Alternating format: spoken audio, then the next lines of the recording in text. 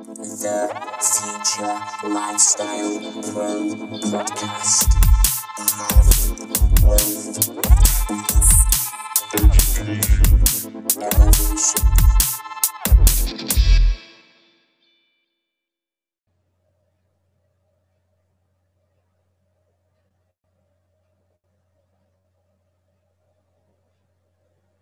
Boom, redirecting. Mike, I'm just getting a phone call. Just give us a second. Go on. Oh, shit. Hang on. Let me just call that guy back. It's an important call, that. I knew you were going to call me.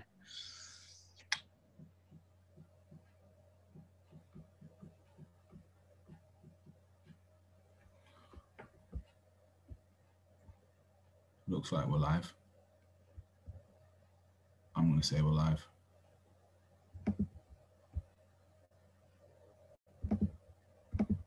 I'm going to say it's live.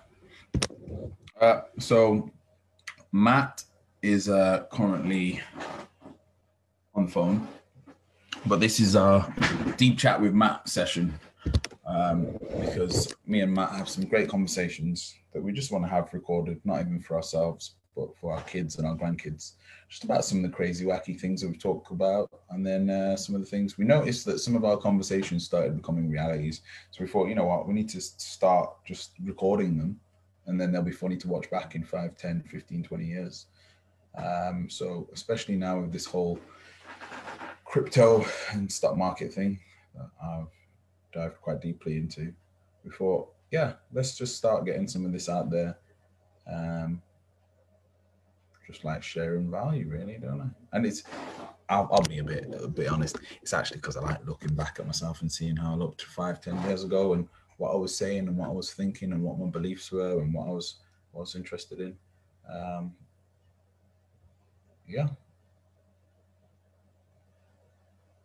Hang on a minute, I've just got a few messages about it. It seems to be increasing constantly, but there never seems to be a pullback of more than a few hundred.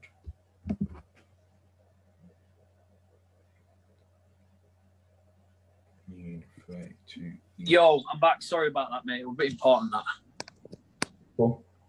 Yo, so you're saying about social media detox? So this, I use a meditation app called Waking Up. So good. Okay. Better than Headspace? Yeah, mate. Fucking way better. Really? It just depends on. Yeah, I think so. Well, I was with Headspace for a year, and by the end of the year, although I know that it sounds silly to say, I was getting a bit bored of it because meditation's not about getting bored. But I was getting a bit. I was.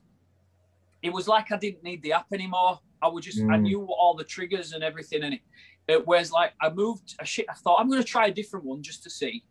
And I got this Waking Up app, and he's called Sam Harris. He's like a philosopher, a modern day philosopher, kind of.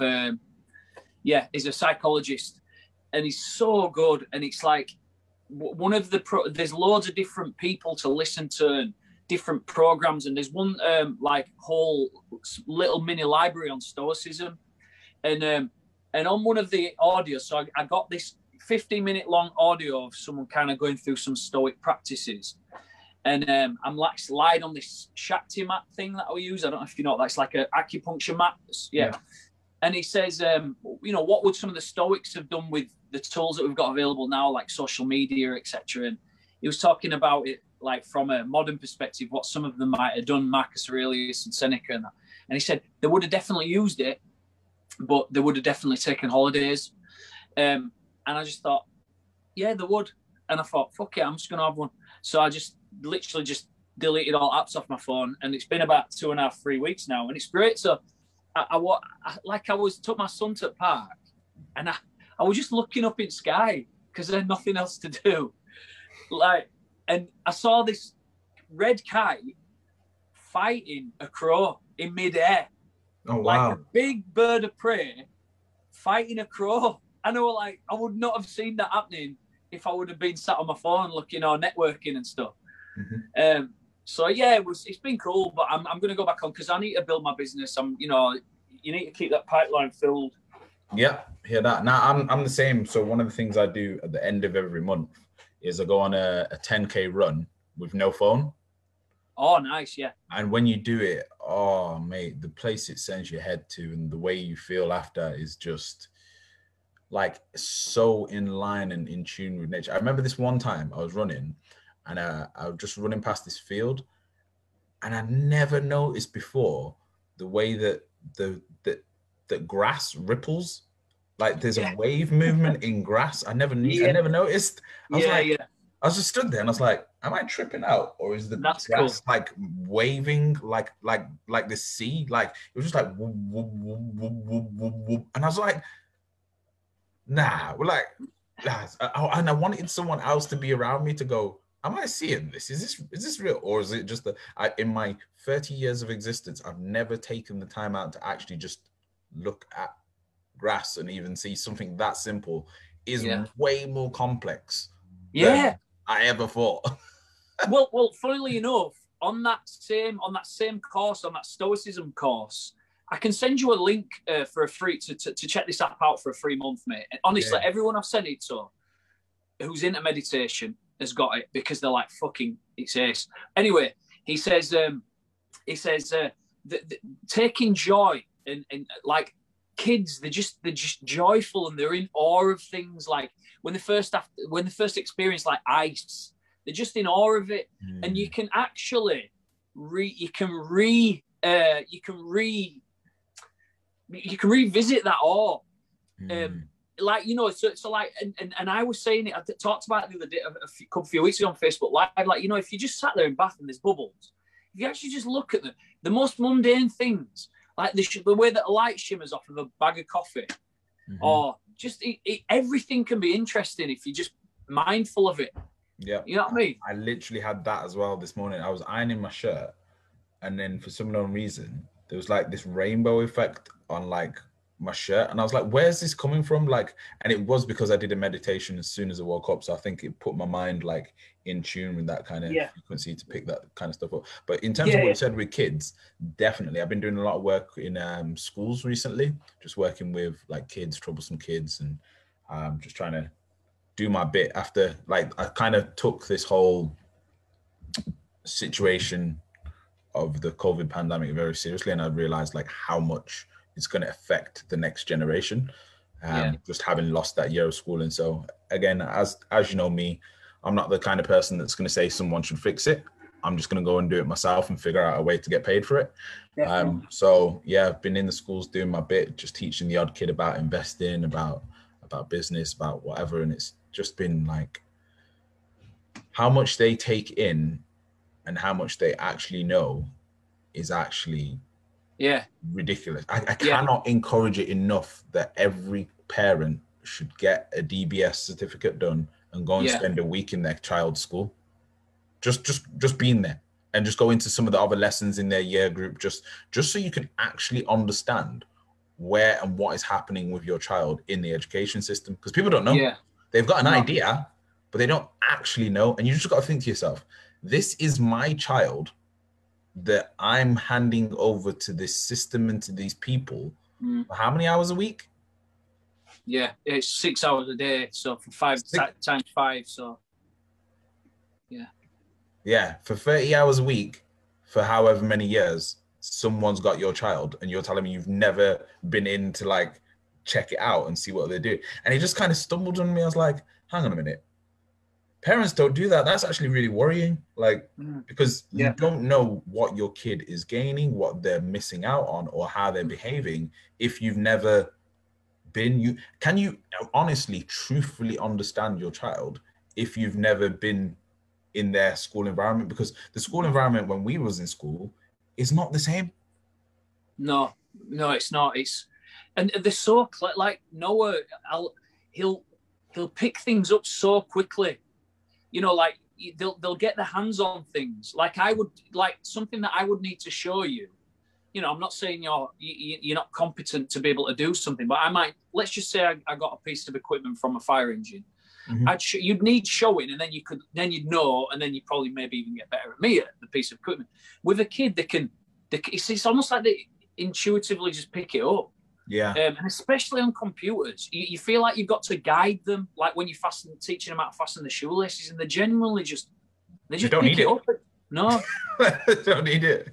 Yeah. Yeah, it's very, very interesting. It kind of makes me realize like how that maybe technology is evolving the way that it's evolving, not because of any kind of sinister plot or anything, just because the kids are understanding it faster Yeah. at a younger age. So they're just and again, the technology is improving at the same rate that they're understanding. So what would have taken, I know for a fact at maybe even 10 years old, I did not know what gigabytes meant in a hard drive. Yeah. Or like storage, or how to replace storage, or connecting to a Wi-Fi, and all of that stuff. They know it. Well, no, so my son right now is 7, and he's on there's an app, a website. Can't remember what it's called, but basically you create your own animations. So, and he's 7, and he's making one at the moment that's Godzilla, where it charges up and then blasts something. So it goes blue things up the back. Atomic breath, boom, and he's like, and you keep creating another frame and then another frame, and it's like, man, just things like that at that age. It's just, and this is available to them all. Are we live on Facebook now? Yeah, we're live. Do you think that there's a sinister thing behind technology? No. I think it's the next. I've said this for years. I've said this since I was about 16, and I remember getting in trouble for it in a lesson. I've said that I think technology is a natural evolution of humans. I've always said that we used to evolve upwards and would grow longer necks to be able to go and reach trees, or would genetically grow taller, and we would meet with the next person in the species that had the ability to reach that food. But now we don't need that. So we're now kind of creating tools. So humans kind of evolved into this thing whereby our brains evolved, not so that our bodies don't have to. So our brains keep evolving so that we can create better tools so that our bodies don't have to. So if anything, the opposite is going to happen. Our bodies are going to devolve and our brains are going to evolve.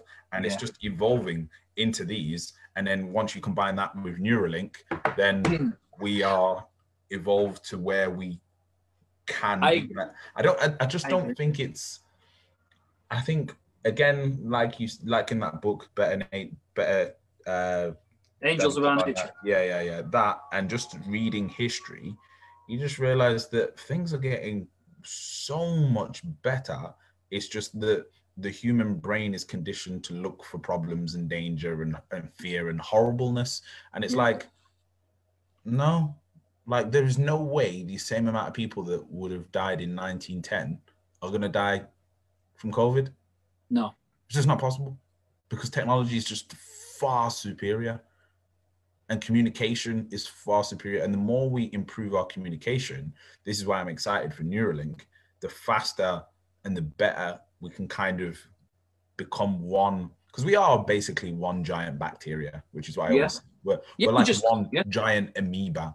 And I think the quicker we can kind of get our communication, I think language is the biggest thing that holds us back.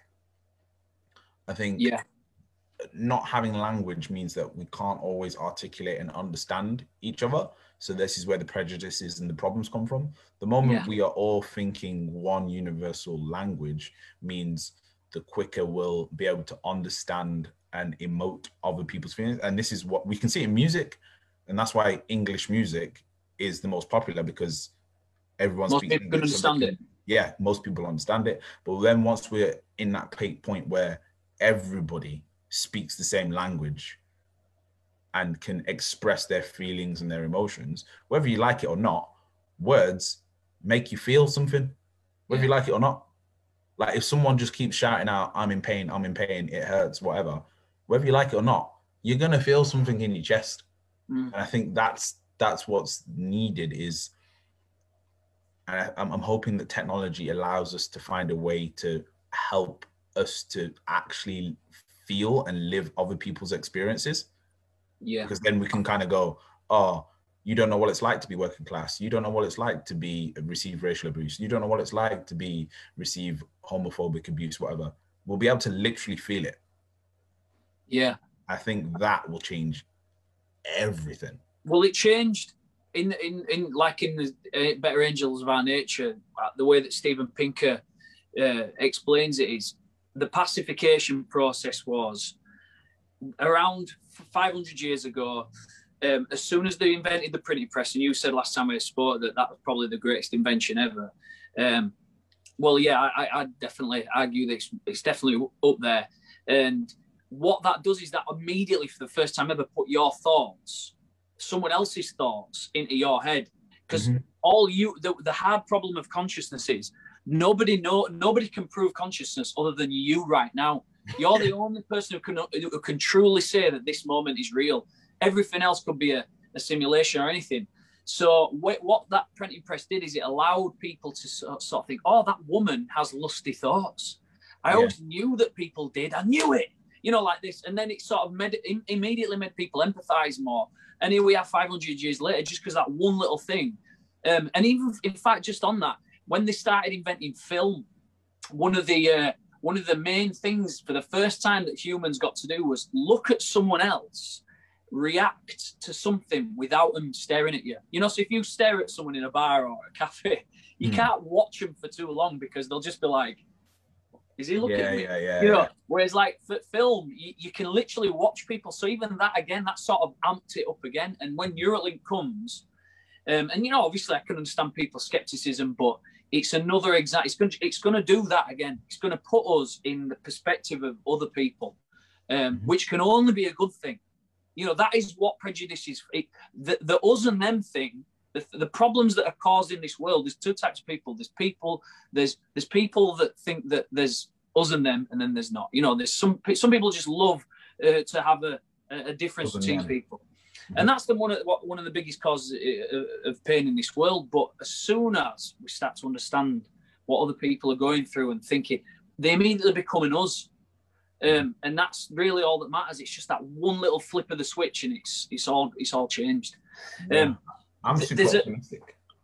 There's a thing called I don't know if we've spoken about it before, but the Fragile Earth hypothesis. Have you heard of it? About mass scale surveillance. No. Right. So there's a scientist stroke philosopher stroke futurist called Nick Bostrom. You can get this. In fact, I'll comment later on in the when my social media holiday finishes. This can be the end of my social media holiday now. I'll comment the link, but it's basically a paper on how mass scale, like he calls it turnkey totalitarianism, mass scale surveillance is actually going forwards, like way into the future, the only real answer to safety that we've got. And this is not a politician or anyone. He's literally like a scientist, philosopher, and he's actually quite anti-establishment. But if you actually take the thought experiment as far as it'll go, you can't really see any other way that it could help. So what the Fragile Earth hypothesis is us humans, we just keep creating new norms and ideas and technologies that for mostly better our situation. Sometimes you could argue that it sort of takes us back a little bit. It might not necessarily just be technology. It don't have to be an iPhone. It don't have to be a car. It could be a social norm. It could be something that we've created collectively as humans, one way or another, whether that's an idea, etc. And the way that he sort of illustrates it is, imagine that you've got white balls in a giant urn, and every single new idea that is created, we're picking a new white ball out. So imagine like when you picking the FA Cup, you're swishing your hand around, you don't know what ball you're going to pick up. You pick up another white ball. That's a good idea. Nice one. It's a car. Boom. Pick another one up. Oh, look, it's a meat-free steak. Yeah, that's probably going to improve humanity. Throw it over your shoulder. And eventually, we are going to pick out a black ball. And the black ball is the thing that will end us. And the problem is, we don't know when that black ball is going to come out. So and it'll be something random and stupid. Exactly. So the way that he talks about it in the paper is that you could argue when I ask someone about this, they go, "Oh yeah, nuclear bombs, that's a black ball." Well, Not necessarily, because nuclear technology is probably going to be the thing that actually saves all humanity in the long run. You said not necessarily nuclear bombs, but it says just imagine if it was really easy for someone. Let's say me and you now started. We started following some sort of crackpot dictator, and we wanted to start causing as much damage as possible. So we started studying how to make a nuclear bomb. Me and you, Mike. So we won't be able to do that because it takes too much effort and cooperation and skill. So we're never going to be able to create a nuclear bomb. But what if it was so easy to make that we could it's something like putting sand between two pieces of glass in a microwave, and we've just discovered how to make nuclear fusion. So we're lucky that it's not that easy. So therefore, it's still a white ball, but eventually we'll pick a black ball out, and we don't know when that is. So the only way around it is, because as technology gets more and more better, like we've got these 3D printers at home that they're talking about being able to print your own gene sequences off, create new viruses, for example, things that could literally just wipe out millions and millions of people. This technology is becoming available. So what's the answer to get around it? Do we stop researching? Do we stop the R&D? Or do we keep those things that we might need, your 3D printers, virus, creating genomes? I think all this stuff's good. We need it. But how do we keep it out of the hands of that, like people like that dickhead who went shooting people up in Las Vegas? The Las Vegas shooter, the only thing that stopped him from killing millions of people was that he didn't have enough technology. He had guns, he ran out of ammo, and then he got shot. If he'd have had the access to a nuke, he'd have probably used that. And it's only a matter of time till somebody like this gets that kind of technology into their hands. So what's the answer to stopping that? Well, it's totalitarianism. Somehow, some kind of surveillance, mass scale. I'm talking, everything, phones, Siri, blooming Alexas, lights, everything is kind of watching us, but not it sounds really scary. It's like a babysitter, like a childminder. Yeah, exactly that. Yeah, I get that. It's because, bro, you hear me say it all the time. I think human beings are the most stupid species on the planet.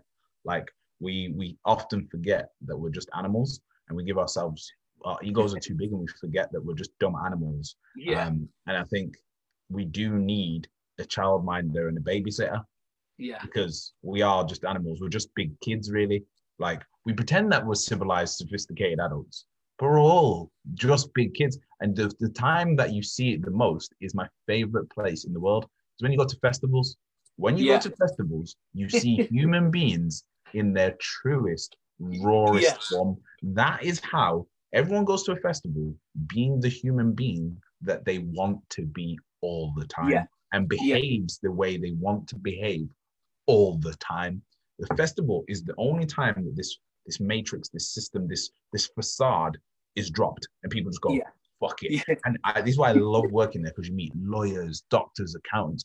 You meet all these kind of people in all these job roles that are very sophisticated and very, they've got like a facade to them. The moment they're there, they're doing cartwheels in a tutu, they've got facial paint on, they're streaking, they're pooing in cups, all sorts of stuff. Yeah. You're like, oh, so this is who you are. Why are you not like this normally? It's like, oh no, I can't do that. That's bad. No, why can't you do that? Who said? Where did you create these rules that decided?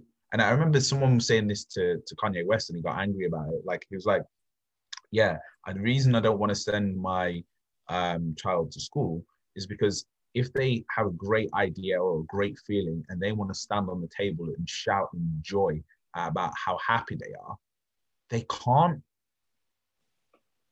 And when he said that, I was like, they get told that it's wrong to express yourself to a certain level. You're not, school kind of trains you, you're not allowed to be that happy. And when he said it, I was like, that's actually so true. Like, I've never thought of it like that. Like, if you are in school, if you get a question correct or whatever, and and even me now working in schools, I see myself doing it. And I'm like, why am I suppressing this child's happiness and this child's expression of joy at the fact that they figured something out? Like, why am I going, all right, calm down now. All right. No, why am I doing that? Like, who made that up? Who made that up that for achieving something, there should be a limit on how much expression of your happiness there should be? Who made it up that there should be a limit to how much expression of love that there should be? I know, it's so sad when you see, I sometimes see parents, and I get it because they're shy. You know, if you're a shy person, your kid's dancing on a table, you feel like that reflects on you. And that's, again, it's quite complex, isn't it? You know, these social norms that we don't realize that we're caught up in. So you might go, Timmy, get down off that table. Come on, Timmy, get down off that table. And it's like, you know, you literally don't even realize, fuck it, the damage that you're doing by just something that's seemingly so innocent. You know, get down off that table. All right, we'll shout about it later. But, you know, that is, he might not come up with that. He might think, oh, what's the point? You know, the mentors in his life are saying that they're reacting negatively to the thing that he feels is amazing. You know, that's plant seeds now being planted. Yeah, it's not true. I see it a lot in schools now. Like, I think the biggest issue with schools at the moment is, number one, class sizes, and number two, the amount. What do you think's too big? What do you think's too big? Like, the amount of work that they're trying to get the kids to learn. Yeah. In the time frame they're trying to get them to learn it. Number one, then the fact that they're playing catch up because of COVID, and then the class sizes it's just they're trying to. It's like trying to get a 2-year-old baby to eat an extra large pizza. Yeah. What's too big a class size, do you think, for your opinion? More than 5. Yeah. Wow. Yeah. You just can't, like, it doesn't give them time to explore their understanding, to express their understanding, to really do anything. Like, it works, but like, working in the schools now has made me 100% decide that I'm definitely going to homeschool. I'm going to send my kids to school for about maybe a year, 2 years max. Like, I just think that the system is just so inefficient. It's unbelievable how, like, it's literally like everything in the world. It's just this old thing that doesn't work in the world that we have now, created and run by old people that have no idea about the world that we're living in right now. And it's like, no, this doesn't work. And then you're trying to complain and solve it with someone that's like 75 or 65, and you're like, they just don't get it. No. It's a bit like when there were those people in Congress who were trying to question Mark Zuckerberg about Facebook technology, and it were literally like they had no idea what they were talking about, and it was just almost like, you know, the old guard. I mean, they really do need to switch it up, because the world is changing so fast. The kids are teaching us stuff, and it does all really based around technology. Mm-hmm. It really does. You can see it in the kids how frustrated they are. You can see that they're like, it's like this kind of unspoken telepathic energy thought in the classroom of, this is pointless. Like, they get on with it, they'll do some of the work, but you just know. And then occasionally one of them will go, why am I learning this? Occasionally one of them will go, okay, this was nice learning about confluence in a river and an estuary and all this stuff. Okay, brilliant. But I kind of learned that on YouTube already. Why are we spending 2 hours on it? And they're just like, I think we underestimate how much the internet has improved their learning skills. Like you said, like, they pick things up really quick, but we're spending 2 hours, maybe 4 hours going over something that they've learned in 10 minutes. Well, my daughter's just doing her GCSE, whatever GCSE whatever thing it is now, whatever it is she's doing. And I was horrendous at school. You know, I used to kind of think about it like, yay, cool. I was like this kind of cheeky chappy, she read my report to me, and it wasn't even like funny. It was just embarrassing how bad I was at school, and I was naughty, and I was intentionally not good at my schoolwork. I don't know why, and it was difficult because I was getting told what to learn, and I don't mind being told what to do if I don't, if somebody's telling me what to do and they know and I don't, then that's fine. But just the environment for me wasn't good. And Jolie, my daughter, she, I feel like she's similar, although she's smarter than I was. And she never really did much studying either. And she got sat down to do some research and do some studying for exams. And the joy on her face as she started to learn about the things that she wanted to, because I couldn't teach her how to study because I said I never studied. So all I do is I pick something up and I just learn more and more about it. And I allow my excitement to take me in the direction, because I've got no exams at the end of my thing like she has. So I can just learn whatever I want. At the moment, I'm learning about Western philosophy, history of Western philosophy, because that's where my consciousness led me to. Well, she did a similar thing with her science, and she was absolutely buzzing because the chains had been released. And she was just reading and, oh, what's that? That's interesting. I'll learn more about that. And she got loads and loads and loads done because she was in charge. And I feel like that's what the smaller classroom size does. If you're not as ring fenced, it's like, oh, you want to talk about dinosaurs, Michael? Let's talk about dinosaurs. What's your favorite dinosaur? Should we talk about vertebrates? And, it's kind of, it goes off in your own direction, which keeps you interested. And that's really the foundation of it, isn't it? Learning. Yeah, and relating anything that you're learning about to what they're interested in. And you can't do that with 30 students.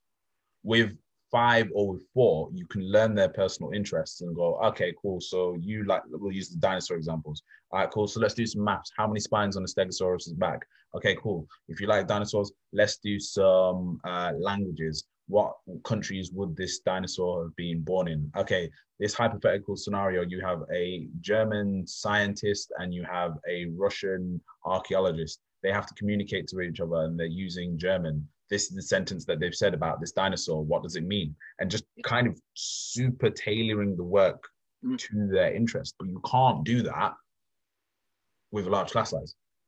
Yeah.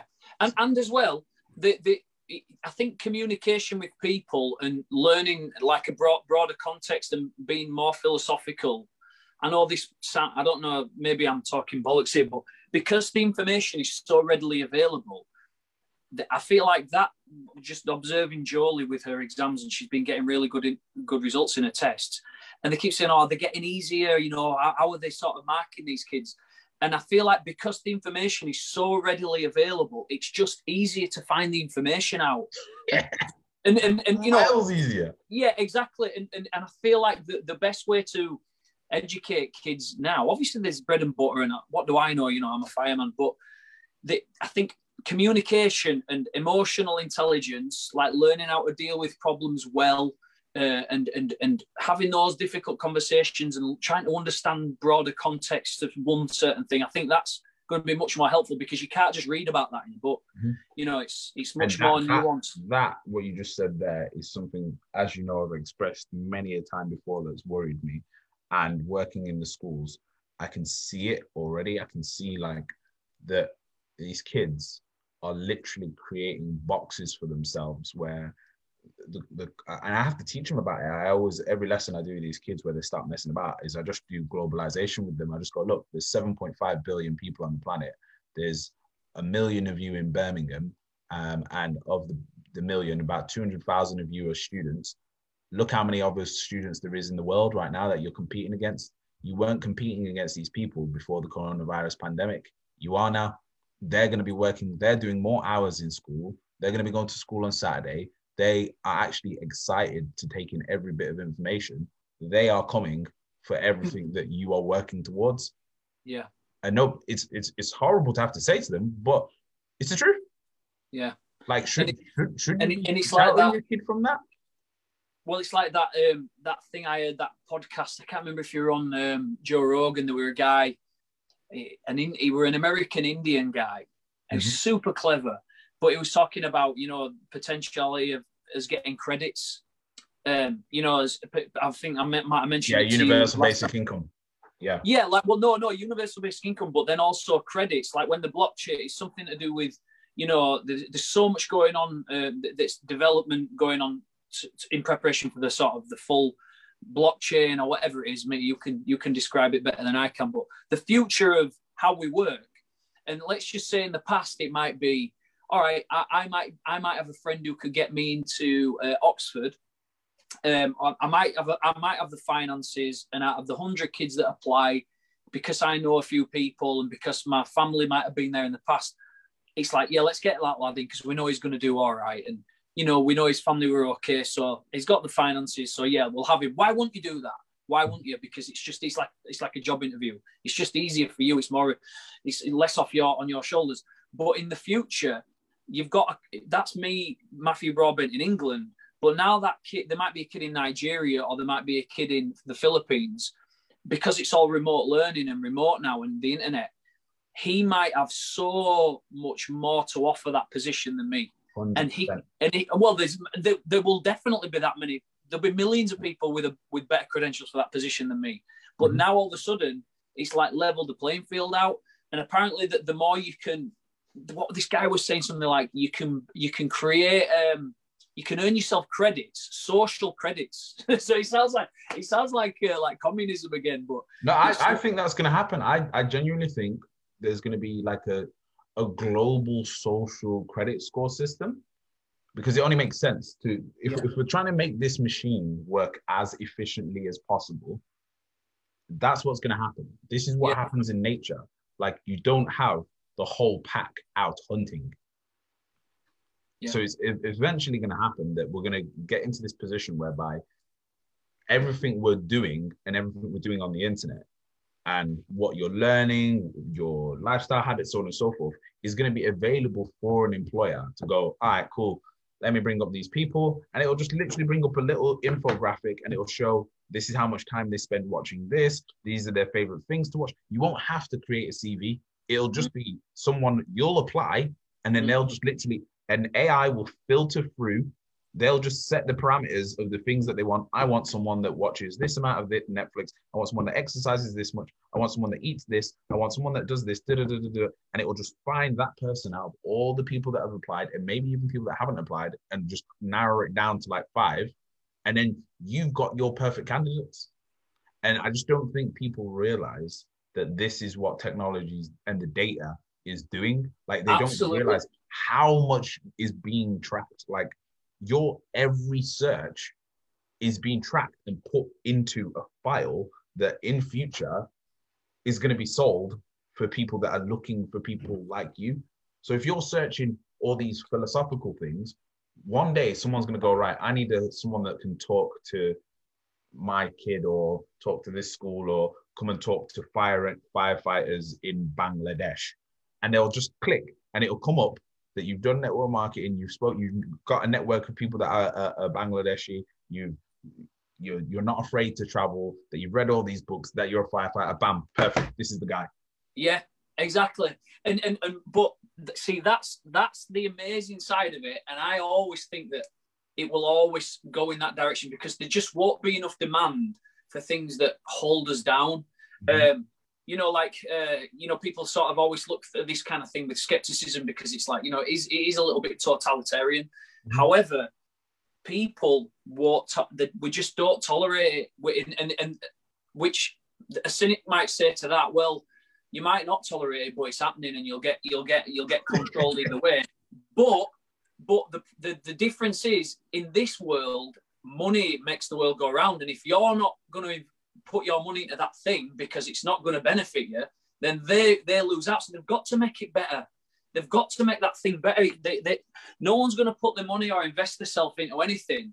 I'm talking about whether you're buying a product, that's going to make your life worse. However, the thing to be aware of with that, I think, is like my missus has got an Apple Watch and she absolutely loves it, and I do. I love her Apple Watch, and she said she's going to get me one soon. And it's like it knows most of your readings. It knows. So really, Apple will know more about her than she knows about her. Than her GP. And it's like we have to be mindful of the people who program those things, really, more than even the politicians, I'd say.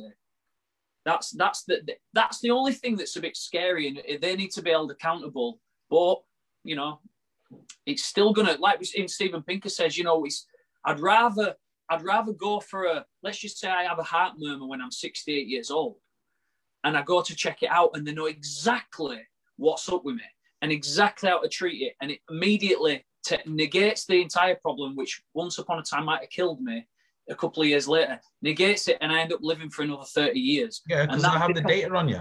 They'll have the data of everything you've eaten. Think about it. If we're shopping online, they can literally go, well, you've eaten this, this, this, and this. You opened your fridge at this time, you took this food out, and you had this. And now we've got the chemical balance of exactly what was happening in your body. Plus, this is what happened in your day, and this is what you were thinking about. This is why you've got this illness. It's going to be so pinpoint. It's going to be ridiculous. And this is where I'm like super positive about it. Like, yes, it is a lot of our personal data going to these big corporations and going to tech and whatever, but the amount of lives and the improvements it's going to make to human life is going to be, I can't stress it enough. Like once you go, I don't know if you've been to Singapore or if anyone watching has been to Singapore. But I've seen your stuff and it looks amazing. It's just the, like, everything they do, even their like government system, their housing blocks and their streets have to be culturally diverse. So say, for example, we've got a tower block. That tower block has to have the equivalent ratio of people from different ethnic minorities that the country has. So say, for example, the country's got 30% Indian, then that tower block has to have 30% Indian, that road has to have 30%. So then everything's actually like, it's kind of socialist, but it's not. No, I get you. But there's advantages to socialism, Anka. There's advantages, all these things that people love to sort of use to separate. That we all can agree there's good. That is what yin and yang is. You know, you've got the black, the white, but you've got the little dot of each in each one, and that's the opposite. Because we've all got it with it, and it's just there is a optimal mix. There is one. Yeah, there is. But I think again, it's fear, isn't it? It's fear of the unknown. And I've got to touch on something that just sums it all up, which was crazy. I was watching Warren Buffett's annual shareholder meeting yesterday. As per usual, he says some mind-blowing stuff, and you're like, this guy is just What's that on? Is that on YouTube? Yeah. There's the 5-hour version and there's the 1-hour summary version. But one of the things he says, which is amazing, is he goes, all right, cool. So these are the top 30 companies now in the world. And he lists them off. You've got like Saudi Aramco, Apple, Amazon, and he lists like how much their market cap is. So like at the moment, Apple's market cap is what, 2.5 trillion or whatever it is. And that's the number one company. The number two is Saudi Aramco. And he goes, how many of these companies, out of the top 30 companies you can think of off the top of your head, do you think will be here in the next 30 years?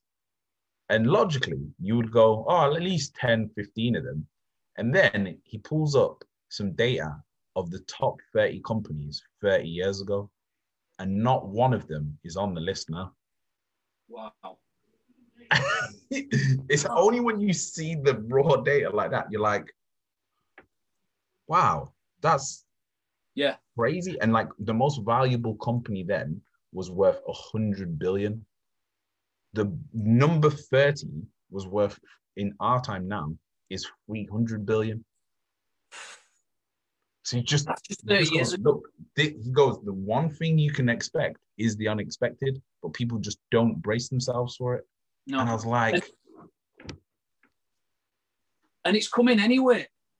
This is the thing. It's coming, and it's like, and this is kind of a meditation thing for anyone who worries about the future. And, you know, those of us that are more conservative minded, they like things to be the way that they've always been, because this is how you get things done, sort of thing. And it's like, you've managed every moment up to this point. Every moment that's passed, you've managed, you've coped. Okay. So when you feel like you can't cope and you're stressed out, you just know you've coped up to this point. And right now you're coping. And then, so if you can cope right now, the next moment you can cope. And eventually you realize you're just coping through life, and eventually this stuff's on you. And it's like, you know, in terms of, obviously, in terms of investing and stuff, if you can sort of just put your head up instead of thinking there's a whirlwind of shit going on and there's so much change and it's like, all right, it's okay. So this moment now is exactly fine. It's the same as it always has been. My heart's beating, there's air in my lungs. And it's like, you can sort of be mindful and think, okay, right, what's this company that's just, in fact, I'm just about to stick some money in that Argo. Mm-hmm. I don't know what a share is at the moment, but I'm going to I've got about 500 quid for that, maybe. I don't know how many shares I'll get with that. But it's at a bargain right now, mate. Tell you is that. It? All right. It's been getting pummeled lately. Yeah. All right. Yeah. Good. So, but yeah, the future's coming anyway. So just accept it, and you might as well see you might as well see the more fun side of it. Because did I ever tell you about the crazy conversation I had with my nan about plastic? No. Oh, one of the conversations that again made you probably heard me say it before. I say it all the time that the one thing you can rely on is human randomness, and you expect the future to pan out like this, but then it just goes yeah. So she was telling me, like, me and all my cousins were around the table and we're all like under 30, and some of us are like 21, 22. So we were all talking to my nan, just talking to her about life, what it was like when she was our age. And she was like, yeah, so plastic had just been invented. And was like, what? What do you mean plastic had just been invented? Like, what year was this? And she was like, yeah, like the 60s. It was like, the 60s? And she was like, yeah, 60s. It became mainstream and popular in the 70s and 80s. So it was like, what? And then we were just looking around the room, just looking and going, everything's plastic. Yeah. Like the food we eat comes in plastic containers. Like sometimes the knife and forks we're using are plastic. Like our computers, plastic. Even our clothes are made of polyester. Like everything around us is plastic. So we were just like trying to imagine this world with no plastic, and we can't like now, because you've had it, you can't comprehend a world with no plastic. It just doesn't make any. And we was like, so how did you like get things? And she was like, yeah, everything was in glass bottles. I was like, so how did the world just like transition to plastic? She was just like, oh, it just kind of happened overnight and gradually, really. It was like overnight and gradually. What does that mean? She was like, yeah, so like 1 year there was no plastic, then there was some plastic, then there was a lot of plastic, and now it's normal. Everything's plastic. And she was like, yeah, so loads of things. And then she was like, yeah, loads of things have happened like that. I was like, what? So it just made me go, okay, if that can happen in 50 years with something as random as plastic, I'd say the next one was probably the mobile phone and the internet. Like, it just means that something really simple can just pop up and just make a bigger influence in the world than we even realize. Like, kind of like these little e-scooters that everyone's got now. Like, it just wasn't meant to be as big of a thing, but it just like they just become things. It's true. I was going to ask you when you think the best time ever to be alive was. But I think we probably both agree it's now. 100%. You know, like there's so many things, like this book that I'm on at the moment, The History of Western Philosophy, and we don't even realize how horrible it must have been. Like at the moment, they're talking about the Dark Ages and how we sort of like negotiated our way, and how Christianity and Christian philosophy sort of worked, just about hung on through around the 1000 AD mark, and eventually got to the sort of towards the scientific revolution 500 years later. It was just, everyone thought that the world would end soon. Everyone thought that there was going to be a reckoning for everyone, hellfire. Everyone, you were lucky to see 40. There was no light in any rooms, except from maybe in like halls and stately halls and stuff. And how many people had one of them? Crazy. Oh, Crazy, just imagine. No just light. Crossing a river. Just crossing a goddamn river. It's freezing, man. It's freezing. It's freezing putting your blooming feet in ocean when you're middle of summer. So imagine what it was like trying to cross a river with your family that's sort of gotten a bit higher, and you need to get away from a lot of people and you've got your house on your back. It's like And then, you know, this is just the best time, you know. Oh, yeah. You're good. So, but listen, mate, right. Well, listen, mate, I'll love you and leave you. Mm-hmm. Legend, bro. Great chat. Yeah, no, I appreciate I'm about the chat. to do one on Clubhouse now. All right, wicked. Yeah, I've been asked to do one about cryptocurrency, so I'm just going to jump on. Oh, really? Oh, nice. Yeah. All right. Well, if you're on Clubhouse, people, get on that because Mikey's the man. So, all right. Well, yeah, I'll catch up with you soon, mate. We'll do this again in a few weeks' time, and I'll let you know how I get on with this Argo. Carry on. Safe, bro. All right, bro. Take care. Right. Bless up. Bye-bye. Namaste, bro. Time, see you. Bye. Bye.